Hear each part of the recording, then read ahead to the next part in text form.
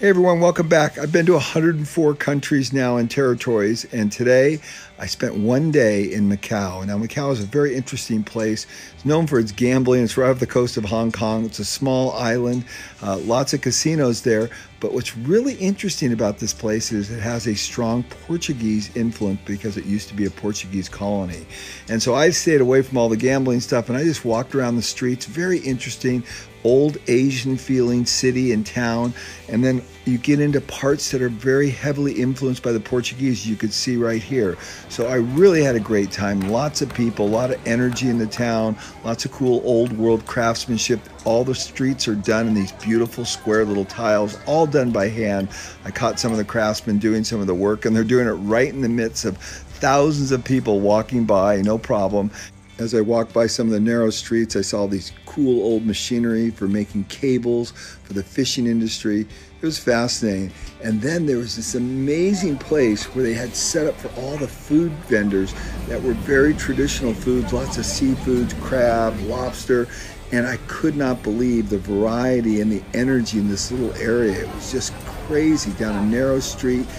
And of course, I had to sample some of this fantastic food.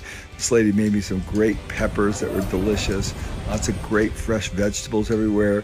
Lots of opportunities to take pictures. This Lamborghini going down the street in this little corner fruit market. Just everything was perfect. The lighting was just right at night, just as the sun started to set.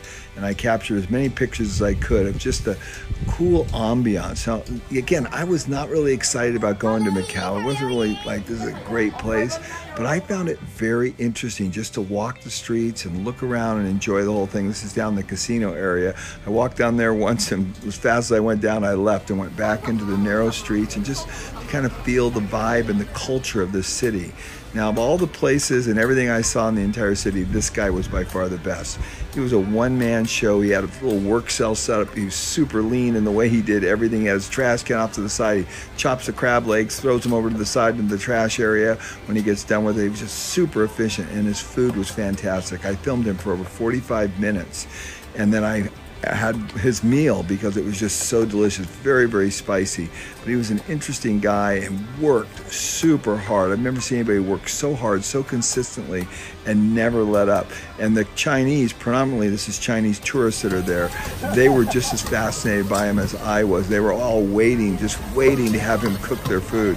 Look at him go. Everything he did at such a high speed. It was just crazy, so entertaining. It was like going to a Broadway show, and on top of that, you got to eat it, and so it was really, really good. He mixes all the vegetables in. This is a big lobster he was cooking, takes the crab, puts it in there. It's all been now cooked and everything, so now he's just mixing it together, mixing the spices in, then he gets ready to plate it. It was just so amazing. There he is, plating it all up, and then he hand it to someone. It took him about, I don't know, 4 or 5 minutes to do a meal, and then people just dug in, and they went crazy over this, and of course I did too. You can't see how messy I got. My nose was running, my eyes were running. It was crazy, but it was crazy good. At the end of the day, I was caught up in his efficiency, his skill, his attention to detail, and how well he had everything set up to work quickly. Just one person, and he was feeding tons of people because he didn't miss a beat. This is a great example of a well-defined process, and boy, was it well-defined. And on top of that, wonderful tasting. Probably some of the best food I've ever had. So if you're ever in Macau, make sure you check out the street vendors and all the great street food. Just so many cool things to do there, and the photography is fantastic. There's all kinds of interesting things to shoot, particularly in the evening and at dusk. And then I ended the whole trip by going across the longest bridge in the world. That China built this bridge. It's just hard to even comprehend. It's, I don't know, 40 kilometers long, maybe even longer than that. They built 4 artificial islands. It goes underwater, it goes above the water, and I rode this bridge from Macau to the Hong Kong airport. It took me about an hour and a half total to get there on a bus, and it was just a beautiful structure and really a great accomplishment in terms of infrastructure. And I always say, watch out for China. Look what they're doing.